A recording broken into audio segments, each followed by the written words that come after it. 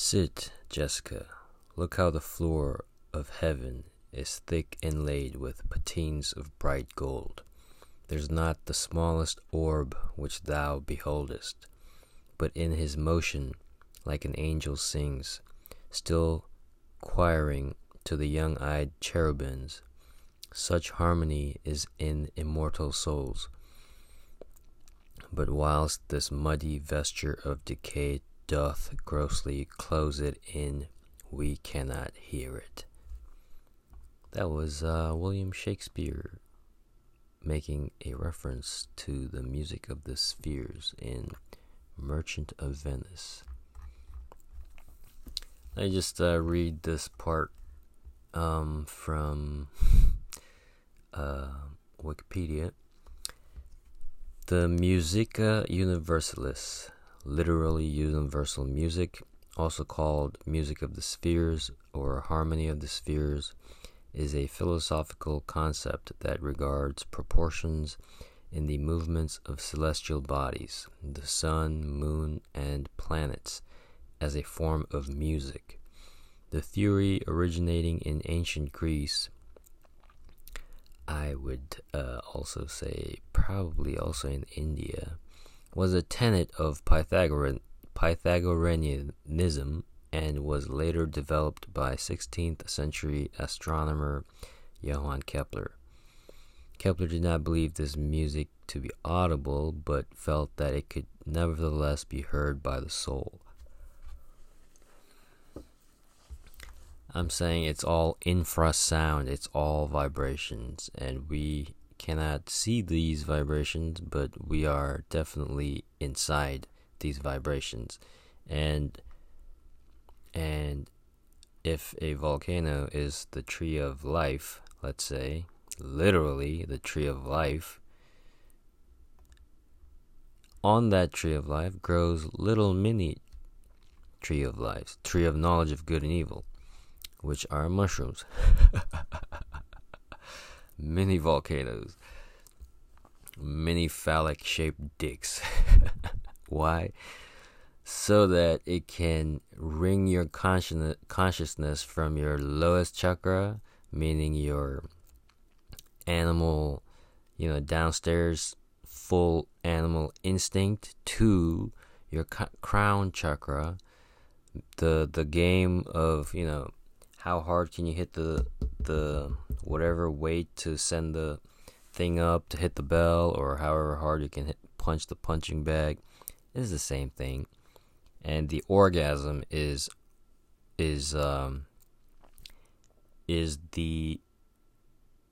liftoff, let's say, of your consciousness into wherever, using your body, using sound, using all this stuff to basically blast yourself into the dream world.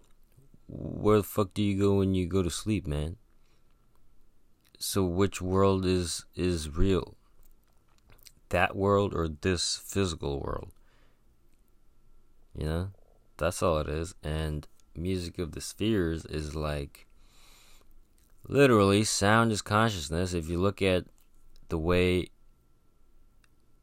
sound vibration works, you can the way to watch that is to observe water, because water literally is physically showing through matter how vibrations behave. Okay. The concept of the music of the spheres incorporates the metaphysical principle that mathematical relationships express qualities or tones of energy. Exactly.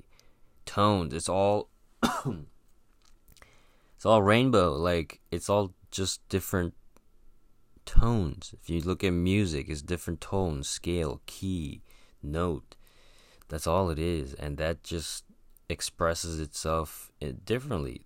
It sounds different, it smells different, it's a different color, it's a different temperature. That's all it is. It's just music, up and down.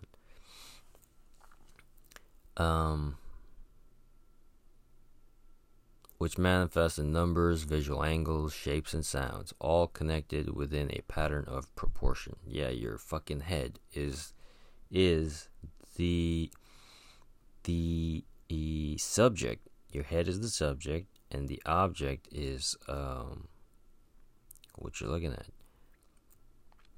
Pythagoras first identified that the pitch of a musical note is in inverse proportion to the length of the string that produces it. Fucking mind-blowing.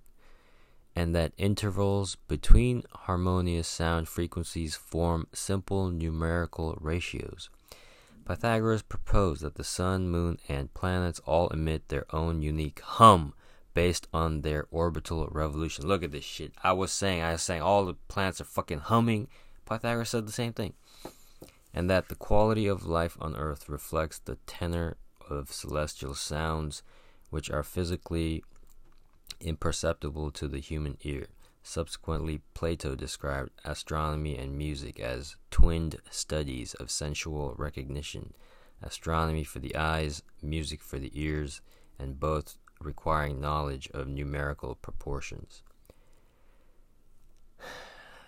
Aristotle characterized the theory as follows.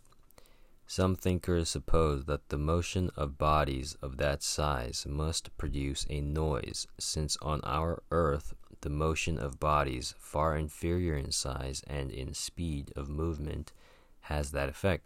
But then they say, well, now we know that space is a vacuum, there's apparently no sound up there. Also, when the sun and the moon, they say, and all the stars, so great in number and in size, are moving with so rapid a motion, how should they not produce a sound immensely great? Starting from this argument and from the observation that their speeds as measured by their distances are in the same ratios as musical concordances, they assert that the sound given forth by the circular movement of the stars is a harmony. I mean, if you look at one of those nighttime astrophotography time lapses, you can see how it moves in a circular motion, and it can feel like you remember those old school pianos that would play by themselves based on the where the thing would turn and the needles would fall on those, and it's the whole, that's what it feels like this whole system is a giant clock, basically. And we are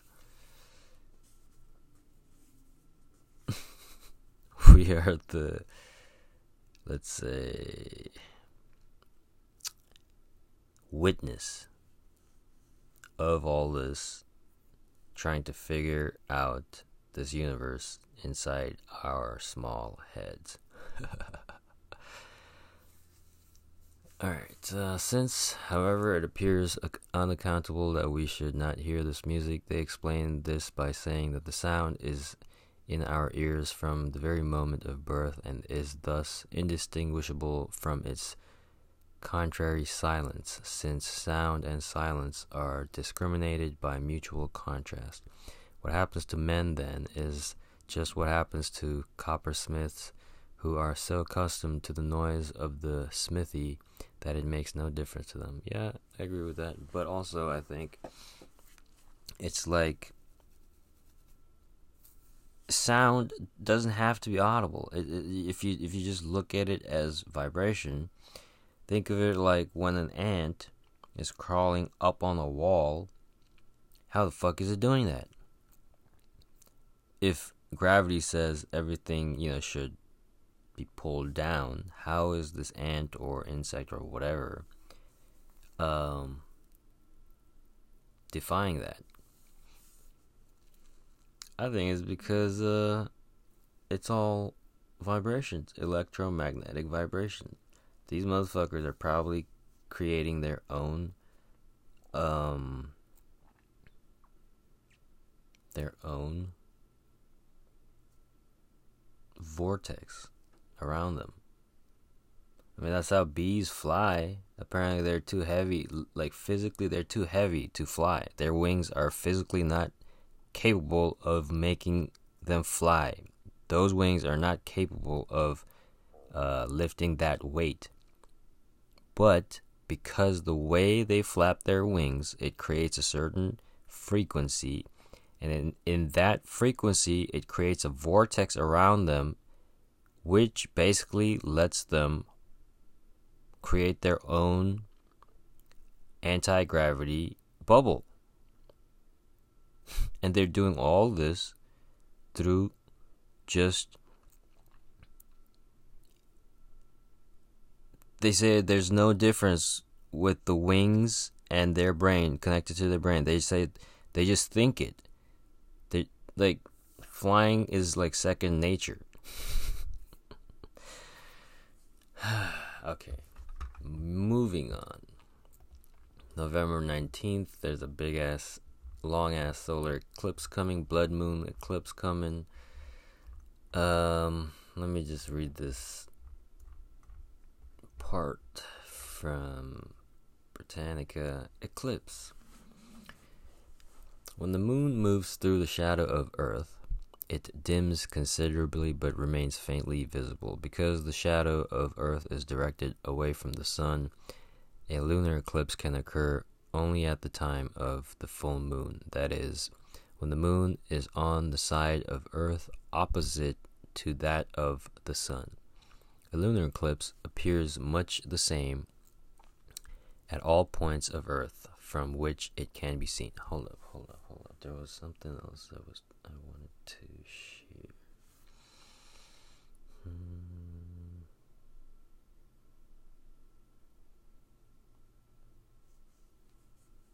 Oh yeah. Well, was it this one? Hold up.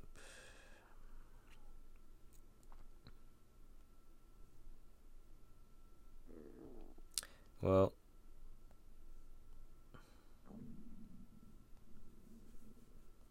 I think it was about it's about Korea.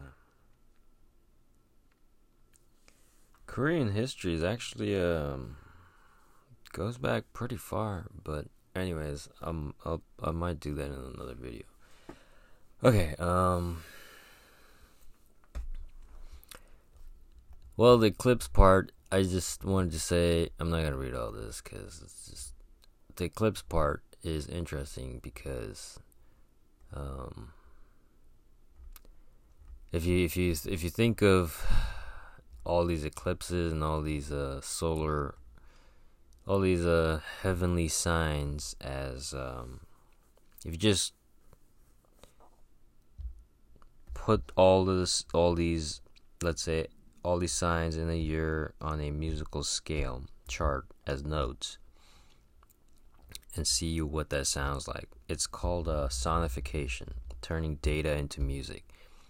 Like if you took all the earthquake readings from a day and put them out and sonify them and see what that sounds like, maybe it would be interesting. You know what? I'm just gonna read this article that I've been wanting to. It sounds pretty interesting. This is Mapping the Esoteric Body in the Islamic Yoga of Bengal. This is from History of Religions. The author's name literally is Shaman Hatley, University of Chicago Press. Okay. Introduction. Islam's rapid rise within indigenous communities in the eastern and northern regions of pre-modern Bengal engendered extraordinary cultural and religious change from around the early Mughal period. Now we all know what Mughal means. It means Mongol. Among the significant markers available to us of this change is a large and little studied corpus of Islamic literature in Bengali. Yeah, maybe this is why there's that big Chinese community in Calcutta. Maybe they were all the way from this time of the Mongols. The Mughal period is the Mongol period. Okay. Spanning from sacred biography to Sufi romances and practice manuals, this literature testifies to the articulation of a regional Islam among newly Islamized communities. As many as 20 of the extant texts, only about half of which have been published, and none of which appear likely to predate the 16th century, concern matters of Sufi doctrine and practice. One of the most consistent concerns of this genre is the explication of Islamized forms of Tantric Yoga, the practices of which appear integral to Sufism as it was developed in Bengal. Wait, what? Sufism was developed in Bengal? Although the sources for this yoga are clearly indigenous, primarily the Natha cult, and at a later stage, Sahajiya Vaishnavism, Muslim authors encode their disciplines within Islamic doctrinal categories and articulate them as integral elements of a Sufi praxis regimen. Generalizations about the supposedly syncretic nature of Bengali religious culture and the quest to understand how and why Islamization took place have not infrequently dominated the study of Islam in pre-modern Bengal. Scholarship has tended to elide its diversity and particular Islamicate religious forms, such as Sufi yoga, have hence received relatively little detailed attention. With this gap in mind, the present essay focuses upon a process that was central to the articulation of Islamic yoga. Islamic yoga. I never knew Islam had yoga. The translation into Islamic categories of the yogic or esoteric body, that which Sanskrit sources commonly refer to as the Suksma, subtle body, or Puryastaka. In the second part of the essay, I explore issues that arise in framing inquiry into this material. Tantric practices became prevalent across an extraordinary spectrum of sectarian boundaries in South Asia and beyond, flourishing with Saivism, Buddhism, and Vaishnavism, and finding a place in both Jainism and the Brahmanical Smarta traditions as well. If one leaves aside monolithic Orientalist characterizations, it would seem evident that in South Asia, Islam constituted no less likely a ground for the assimilation of Tantric Yoga. In important ways, a suitable foundation was already in place. Sufi traditions, after all, embraced elaborate spiritual disciplines that, like those of Tantric Yoga, required esoteric initiation and presupposed a mystical physiology as the locus for meditations involving syllabic formulas, visualization, and controlled respiration. Islamic adaptations of indigenous yogic disciplines are indeed by no means unique to Bengal. Sufi silsilas and Ismailis in South Asia attest multiple examples of experimentation, and as Karl Ernst shows, Arabic and Persian translations of the lost Sanskrit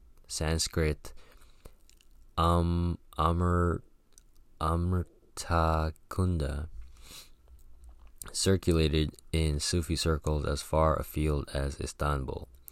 In the presence of the enormous variety of dhikr techniques available in late medieval Islam, it was apparently not uncommon for Sufis to obtain multiple initiations into the practices of several Sufi orders, though the primary orientation would remain in a single order.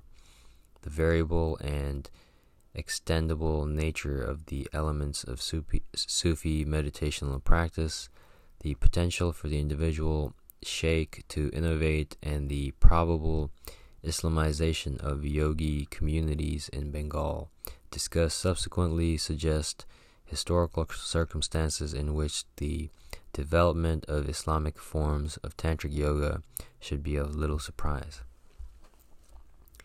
When the fuck was this? Is published 2007. What? Islamizing the yogic body. Tantric conceptions of the body consistently place the human organism into a relation of structural homology to the macrocosm. You know what I think? I think the whole foundation, the whole history of monotheism will get you the whole history of mankind. I think before monotheism, before all this shit, Lawrence of Arabia and monotheism and all this shit happened, I think these are all the same type of indigenous earth nature worshippers, basically. All of them. Even now they say with what the pilgrimages are, the pilgrimages that people still do, it's all nature worship, man. It's what they've been doing for thousands of years, what our ancestors have been doing for thousands of years, man. Like, somebody fucked with all this shit that was already taking place and relabeled it as whatever, monotheism, but it's all the same shit. They've all been just doing the same shit. So this one group took all this shit, repackaged it, and then boom, this is what it is now. And then basically made it more like just the masculine version, because these fuckers, they're too afraid of the feminine side of life. Tantric conceptions of the body consistently place the human organism into a relation of structural homology to the macrocosm. Yes, man is the measure of the universe. When I say man, I'm saying mankind, all men and women. This mapping of biocosmological equivalence extends from celestial realms and hell worlds, and the rivers, mountains, and pilgrimage centers of sacred geography. This is what I'm saying. It's all fucking sacred geography, sacred geometry. It's about going to pilgrimages of sacred energy. We are ants. We fucking worship nature. We fucking worship stones. Literally. Energy points. What do? We go to these places and then we walk in circles around these energy points. Come on, man. We're fucking ants.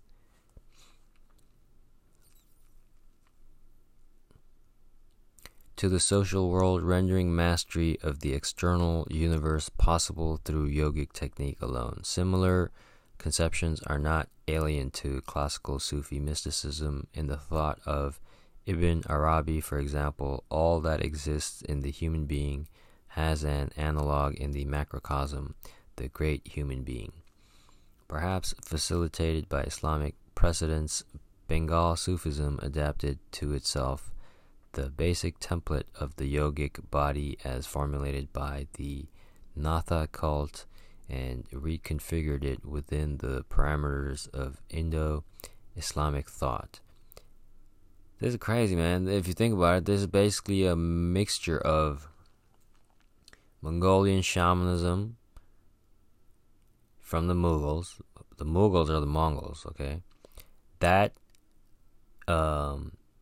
integrating itself into Islam, and then and then in Bengal they had Sufism. I didn't know Sufism came from Bengal. It was all the smartest motherfuckers of the day coming together and trying to make sense of all this trying to make sense of all this, basically. Which I say, all the fucking, let's say, the enlightened minds of our age get together and figure out what the fuck we're doing here.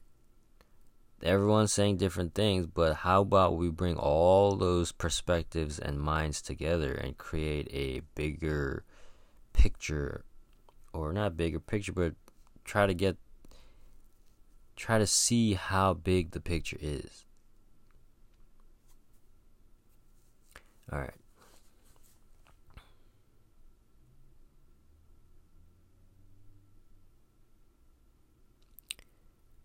Where was I?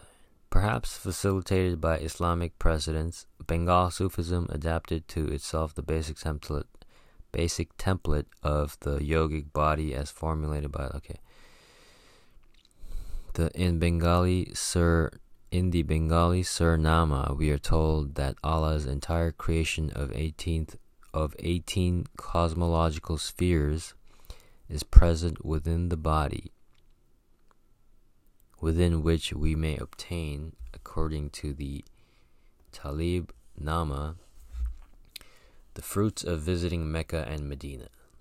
It is within the body that one must wage holy war against Iblis and his minions, a Sufi conception of jihad, enriched through the addition of yogic categories such as the Sadripu, 6 enemies of lust, and so forth. The body itself is likened to a province or city under the rule of the soul as king, with the various administrators of Indo-Islamic polity under his jurisdiction. The Akal, AQL, intelligence Bengali Akal, is the vizier or prime minister, Ujir. Correct discrimination is the Qadi or judge, Kaji, and the body's hair, the masses of subjects, Ruaya, Bengali Rayat, all the transactions of whom are recorded in the Daftar, Bengali Daptar, or account book of the heart. Are you hearing this shit? Are you fucking hearing this? Okay. They're talking about a jihad inside our own bodies of our enemies, our 6 enemies of lust and so forth. This sounds just like in Catholicism, the 7 vices. The body itself is likened to a province or city under the rule of the soul as king. What the fuck, man? When the fuck have you ever heard this part in with the various administrators of Indo-Islamic polity under its jurisdiction? It's fucking crazy, man. This is literally setting up your body as this sounds like fucking shamanism, dude. This sounds more Genghis Khan. But it's like a beautiful blend of all these things, man.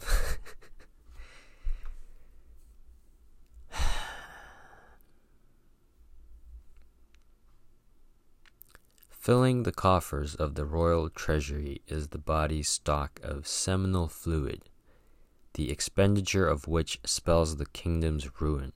This is all this yogic, like the whole right now, the no-fap thing going on and the whole, seminal retention. This is all this shit right here, man. There's nothing new under the sun. What goes around comes around. It's all energy being fucking recycled, man. We're just new bodies. It gets to play these out in, man.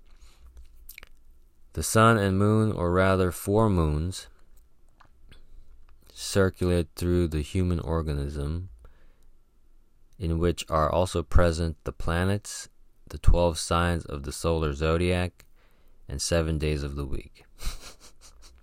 Fuck me, man. Jesus' story, the gospel, is taking place inside your body, because Jesus said the kingdom of God is within you.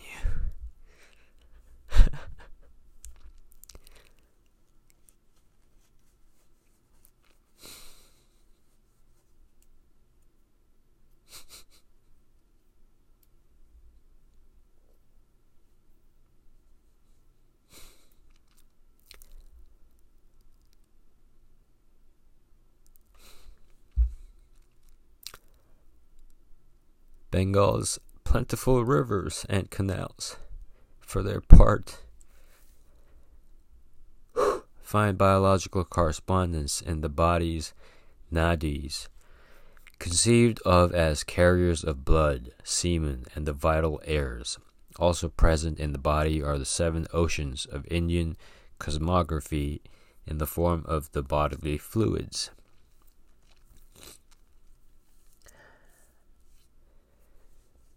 Muslim authors in Bengal faced a range of options in negotiating the Islamization of Tantric Yoga and adopted multiple and sometimes inconsistent approaches.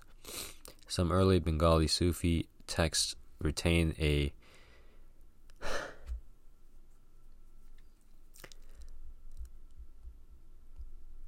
substratum of Natha practice, little affected by Islamization and articulated in largely indigenous vocabulary, especially when the subject matter has minimal theological implications. Often Islamic categories are translated into equivalent Bengali or Sanskrit terminology.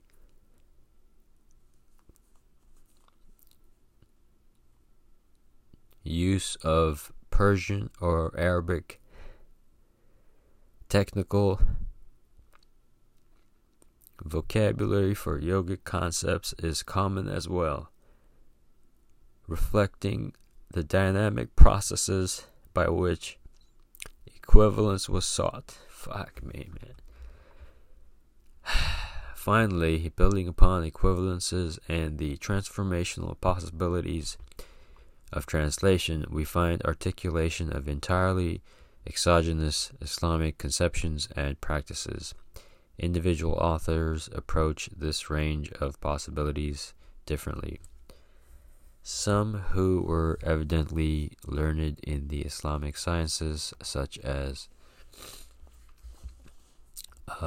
Mir Muhammad Safi and Haji Muhammad, make pronounced efforts to systematize Tantric Yoga within the framework of Indo-Persian Sufi doctrines and technical terminology. The doctrinal positions of these authors exhibit little accommodation of indigenous sources.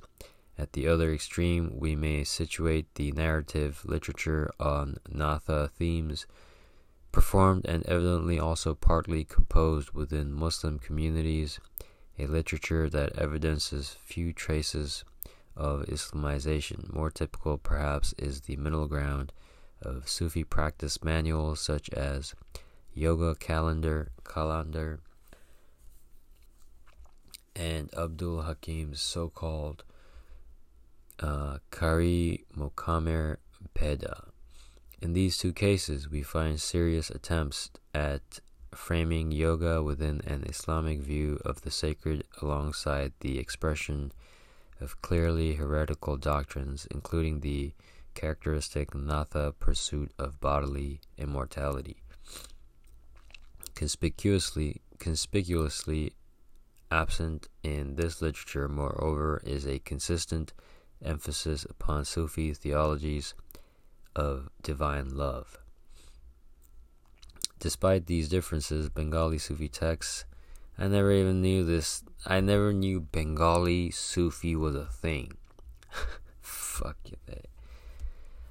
Bengali Sufi texts share an almost invariable concern with yogic practices and moreover make the yogic body a primary locus of Islamization.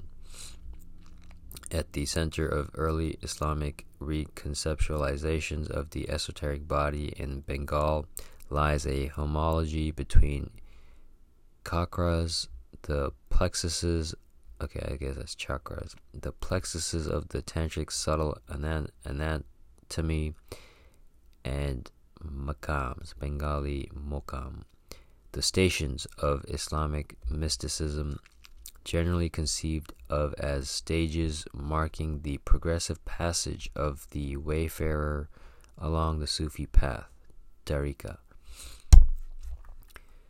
Bengali Sufis shared a conception of maqams as a bodily series of 4 stations correlating to 4 cosmological spheres, alam, and framed the yogic mastery of this ascending series as the soul's ascension through the cosmological levels.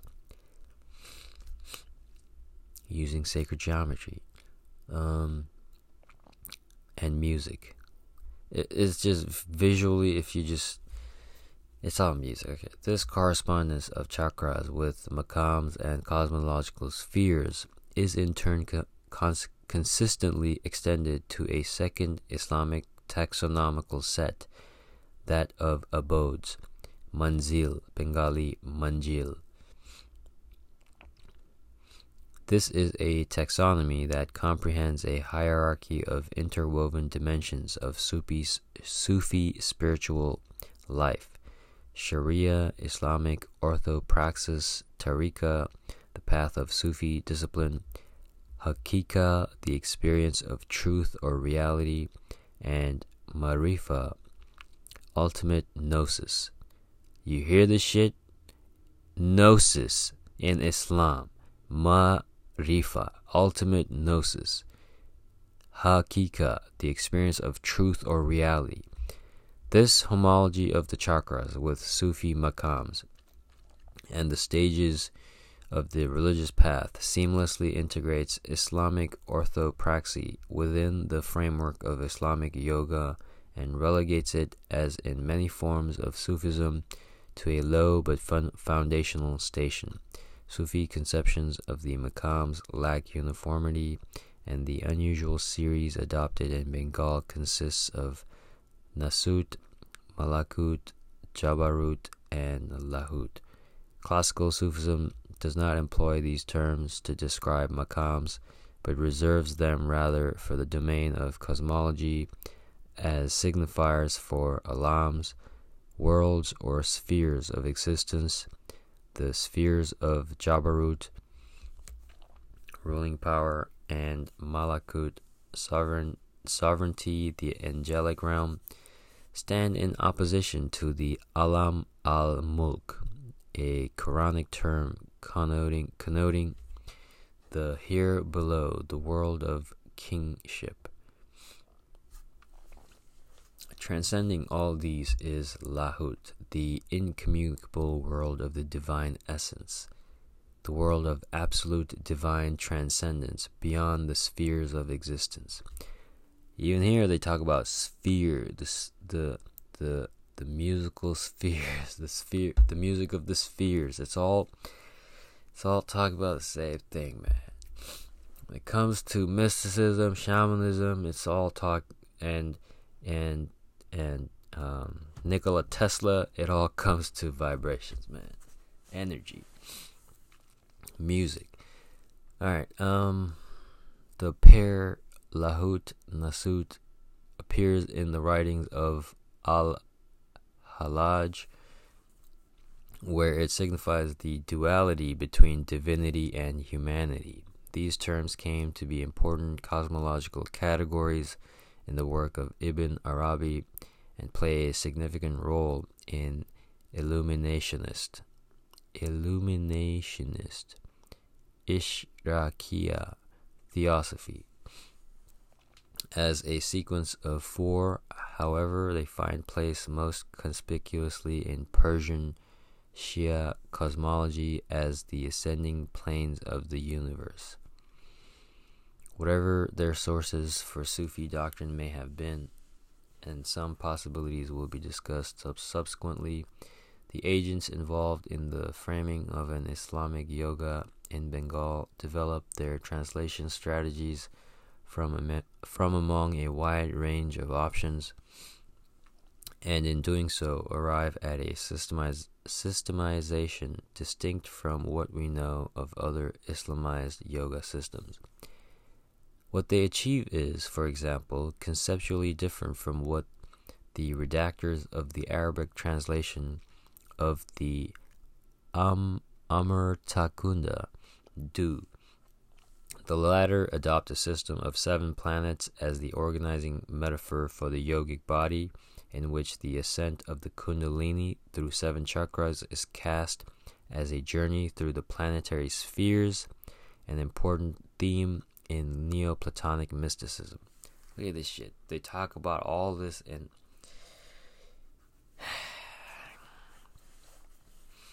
Bengali Sufis, for their part, articulate a holistic system integrating elements of Islamic orthopraxis, Sufi discipline, stages of spiritual progress, and cosmological spheres, sets of correspondences that they further extend through linkage to the taxonomical sets of the tantric chakras, controlling deities.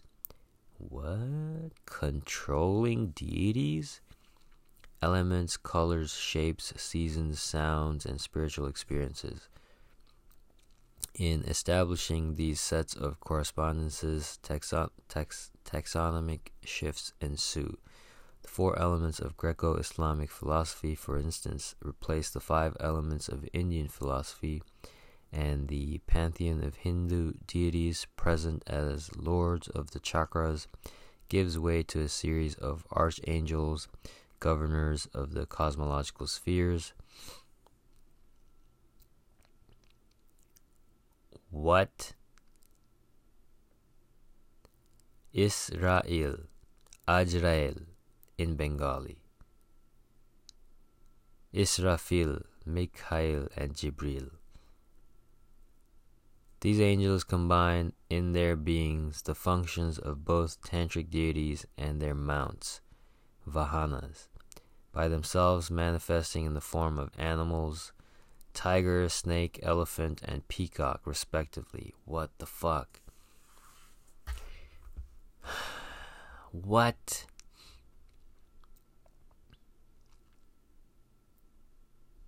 Israel, Ajrael in Bengali. I never heard of this shit. What? Israel, Israel, Ajrael in Bengali, Ajrail. Alright, man, I need to look more into this whole, because I need to look into this whole thing with fucking A, man. What is going on? Okay. And they're manifesting in the form of animals, tiger, snake, elephant, and peacock, respectively. All these fucking Indian gods sitting on tigers, shamans, elephants, snakes. It's all shamans. Even the Korean god pictures on tigers and shit. Shamans. Homologizing or establishing equivalence between the conceptual categories of Natha Yoga and Sufism lays a foundation that enables shifts more substantial than substitution. In tantric sequences of chakras, it's interesting because it's spelled Chakras. Chakras. The hierarchy of plexuses along the spinal column culminates in the plexus at the crest of the cranium, or even beyond the body as locus of the supreme divinity. I'm telling you. I saw this video of this kid riding, you know those, I don't know what those called. There's 2 wheels, you stand on them, and you balance it, and they move forward or backwards. I'm totally blanking on the name, but I saw a kid riding that thing, but on his, like, he was riding it on his chest, like he was on the floor riding it, and you could see his spine move when he was like moving, turning around the corner and stuff, and you could see his spine moving, and it's like, yeah, if you think about it,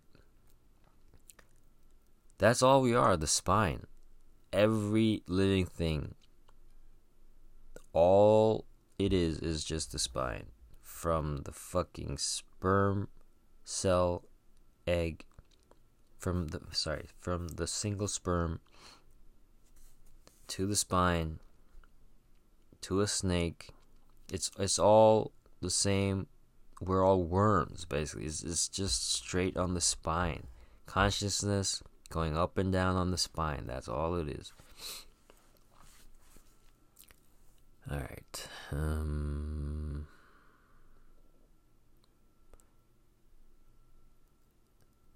While practice systems of tantric yoga sometimes place considerable emphasis on the heart, the chakras are nonetheless considered to constitute a vertical and hierarchical progression.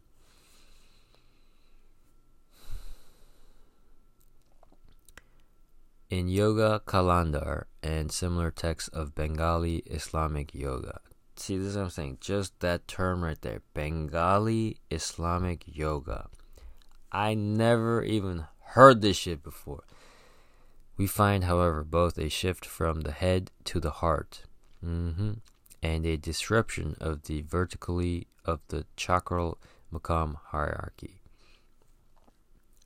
The cross is the spine meeting point of the heart, is the cross, the center point of the human. It's your fucking heart.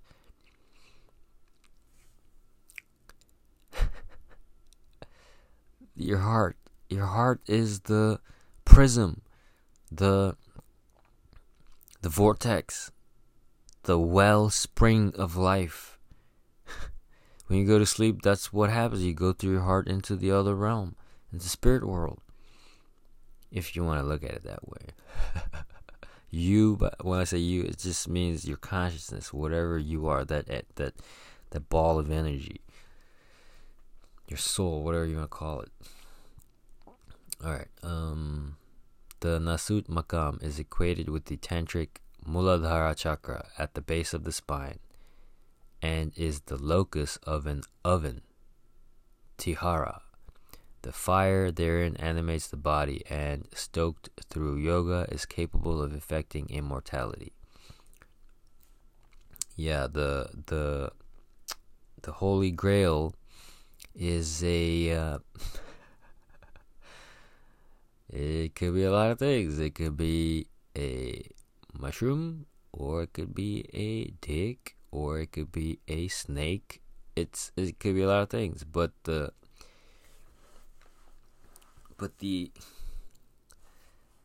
idea is rebirth, eternal life, immortality, because this body is just that, is just an avatar. The energy inside us, the soul, the whatever, that's the eternal part. This body will go through a bunch of different bodies. Well, we'll see. I don't know if okay, so the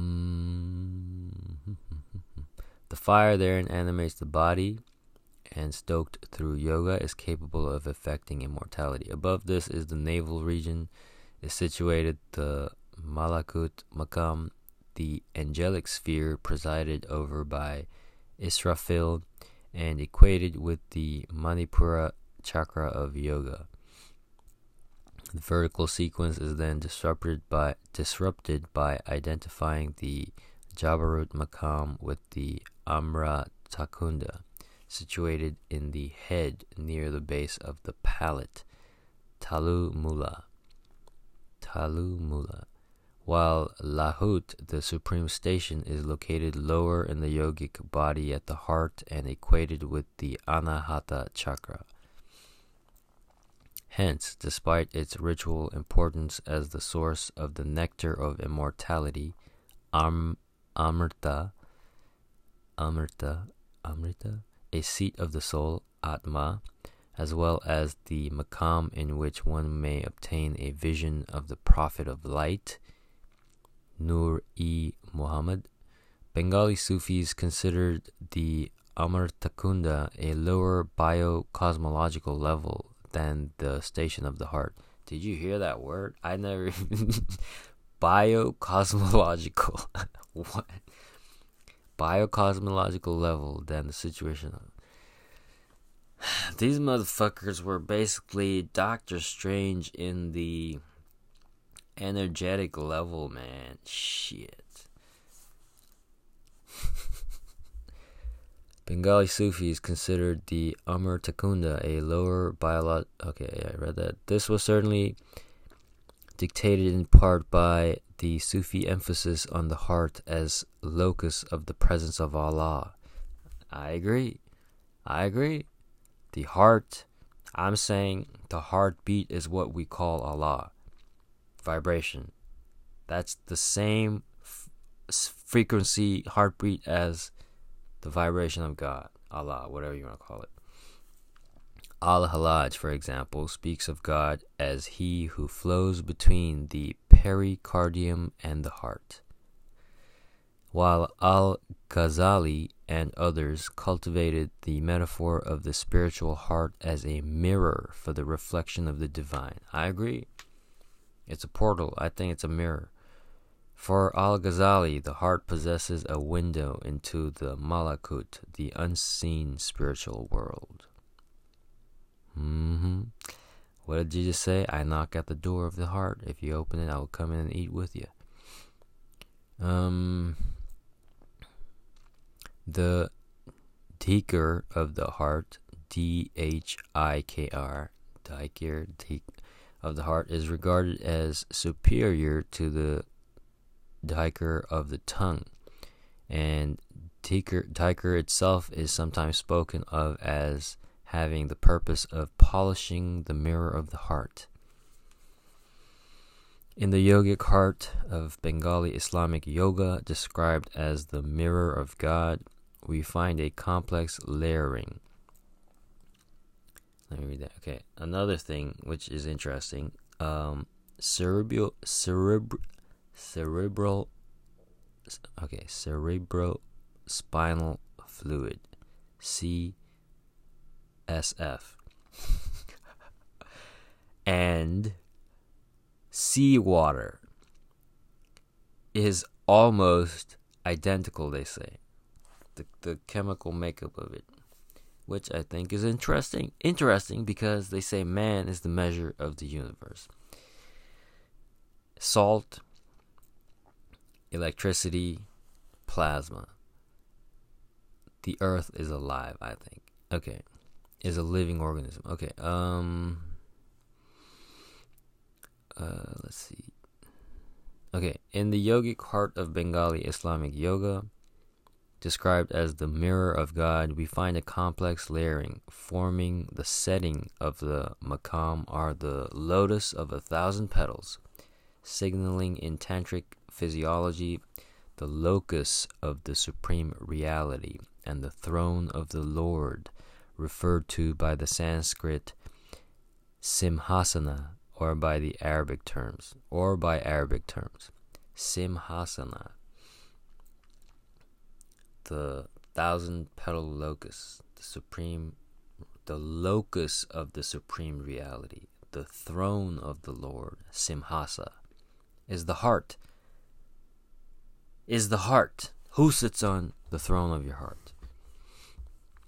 It is significant to note how seamlessly the throne, a Quranic concept, example 255, the throne verse, fits into the tantric inner landscape, filling a function analogous to the seat or throne, asana, simhasana, visualized as part of the complex locus of the deity in Antaryaga, inner worship as practice, for example, in Bengal's contemporaneous Sakta tradition. What shifts is the aneoconic presence of God. On the level of form, Jibril, the angel, presides as the guardian divinity of the heart station in the guise of a peacock. Okay, now I see all the...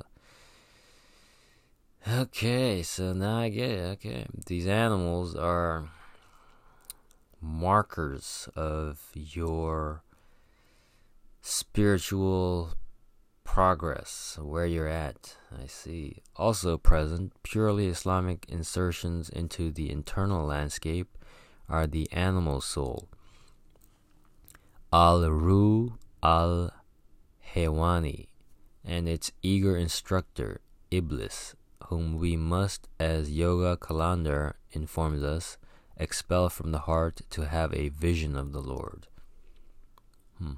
As the locus of union between the individual soul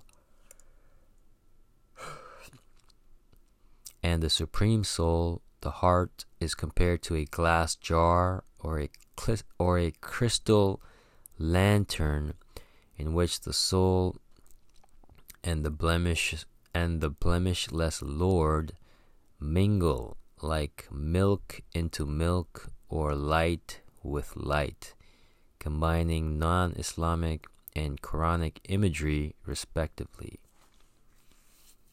The heart is compared to a glass jar or a crystal lantern in which the soul and the blemishless Lord mingle. Here we seem quite far from the moderate Sufi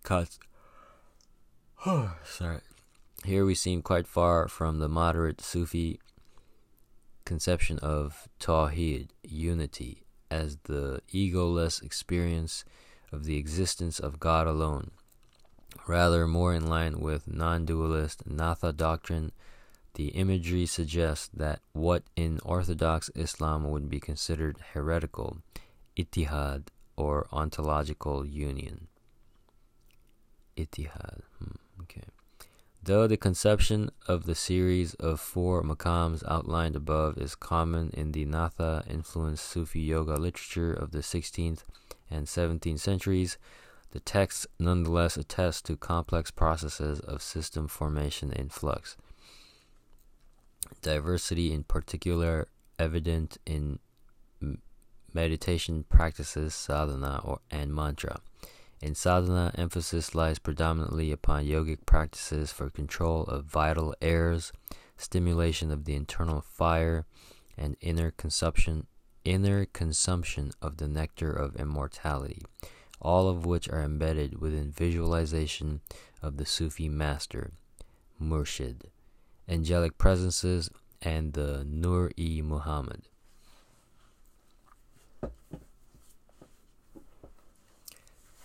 Sufi light imagery pervades the visualizations, yet we find considerable variation concerning the divine lights present within the subtle body and diverse modes of reconciling the presence of the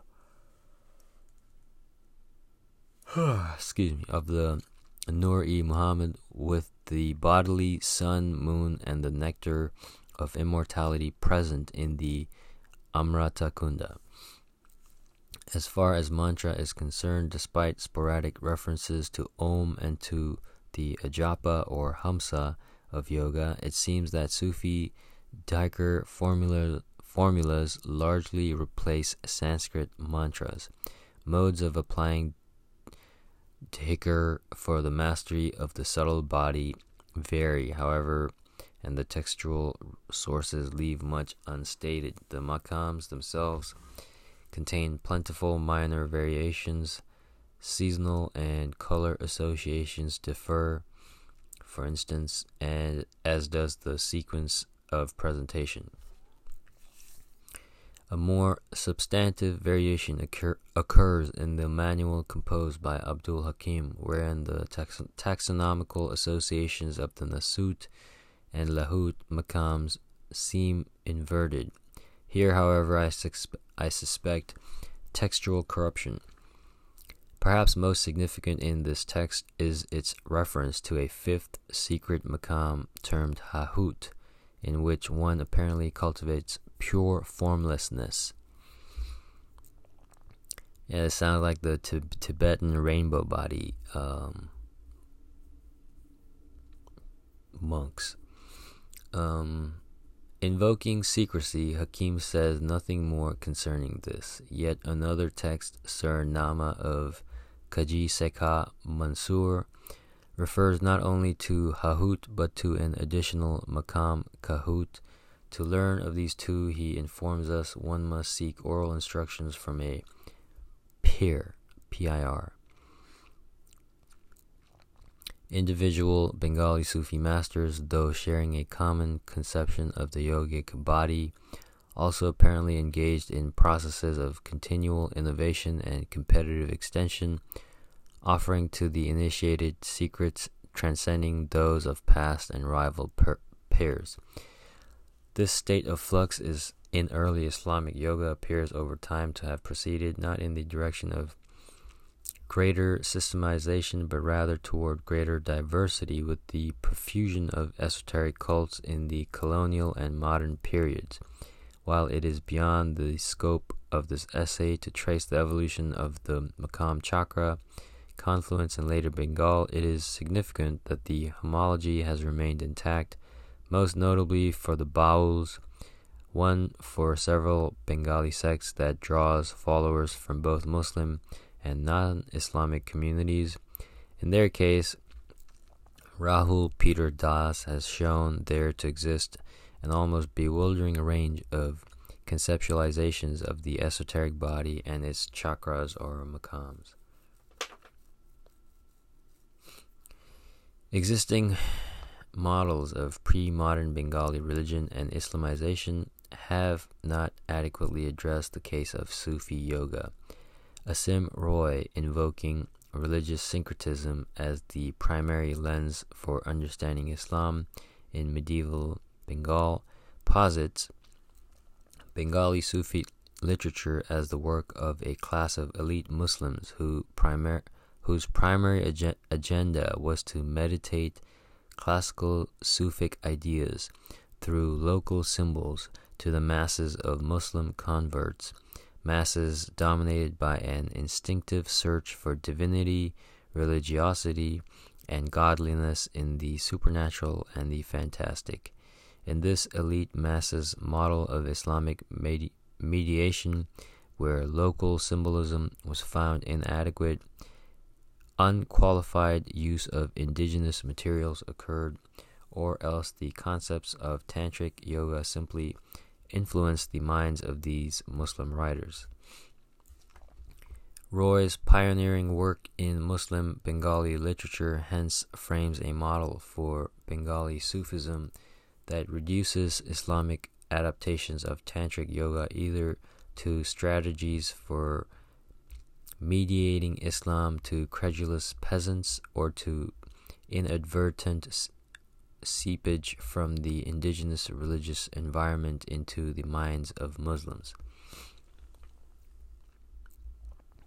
Other interpreters have questioned the usefulness of the category of syncretism for explaining religious culture in pre-modern Bengal, as it seems predicated upon the notion of immutable religious essences and bounded communities. As Richard Eaton frames the matter, instead of visualizing two separate and self-contained special groups, Hindus and Muslims participating in rites in which each stepped beyond its natural communal boundaries, one may see instead a single, undifferentiated mass of Bengali villagers who, in their ongoing struggle with life's usual tribulations, unsystematically picked and chose from an array of reputed instruments a holy man, a holy river there, a holy man here, a holy river there, in order to tap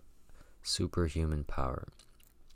In a somewhat similar vein, Tony Stewart describes pragmatic power as an emic concern that defies our anachronistic interest in religious identity. Addressing the cult of Satya Pir, he demonstrates how locally significant and pragmatic concerns could be mediated through multiple constructions of religious authority within a shared world. As an alternative framework, Eaton develops his observations on Islamicate religious phenomena into an analysis of the process of Islamization. Alright, I'm just gonna this part is, I don't care about what other people think about shit. Just give me the information, man.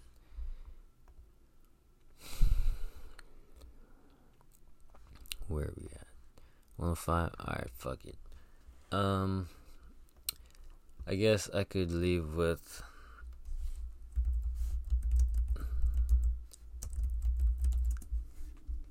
the Indian anthem, written by Rabindranath Tagore in apparently Sanskrit. Well, apparently it was first written in Bengali and then he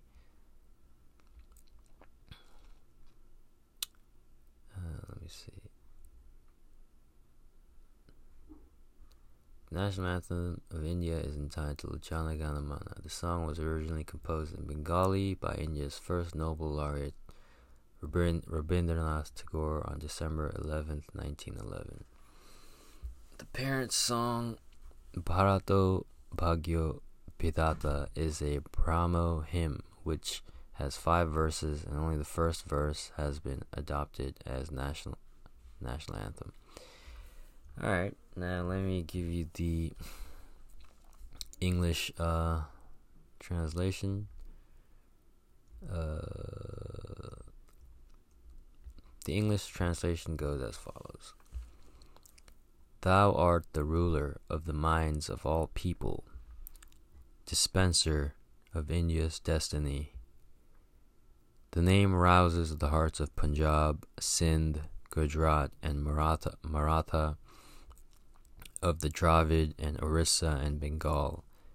It echoes in the hills of the Vindhyas and Himalayas, mingles in the music of the Yamuna and Ganga, and is chanted by the waves of the Indian Sea. They pray for thy blessings and sing thy praise. The salvation of all people is in thy hand. Thou, dispenser of India's destiny. Victory, victory, victory to thee. The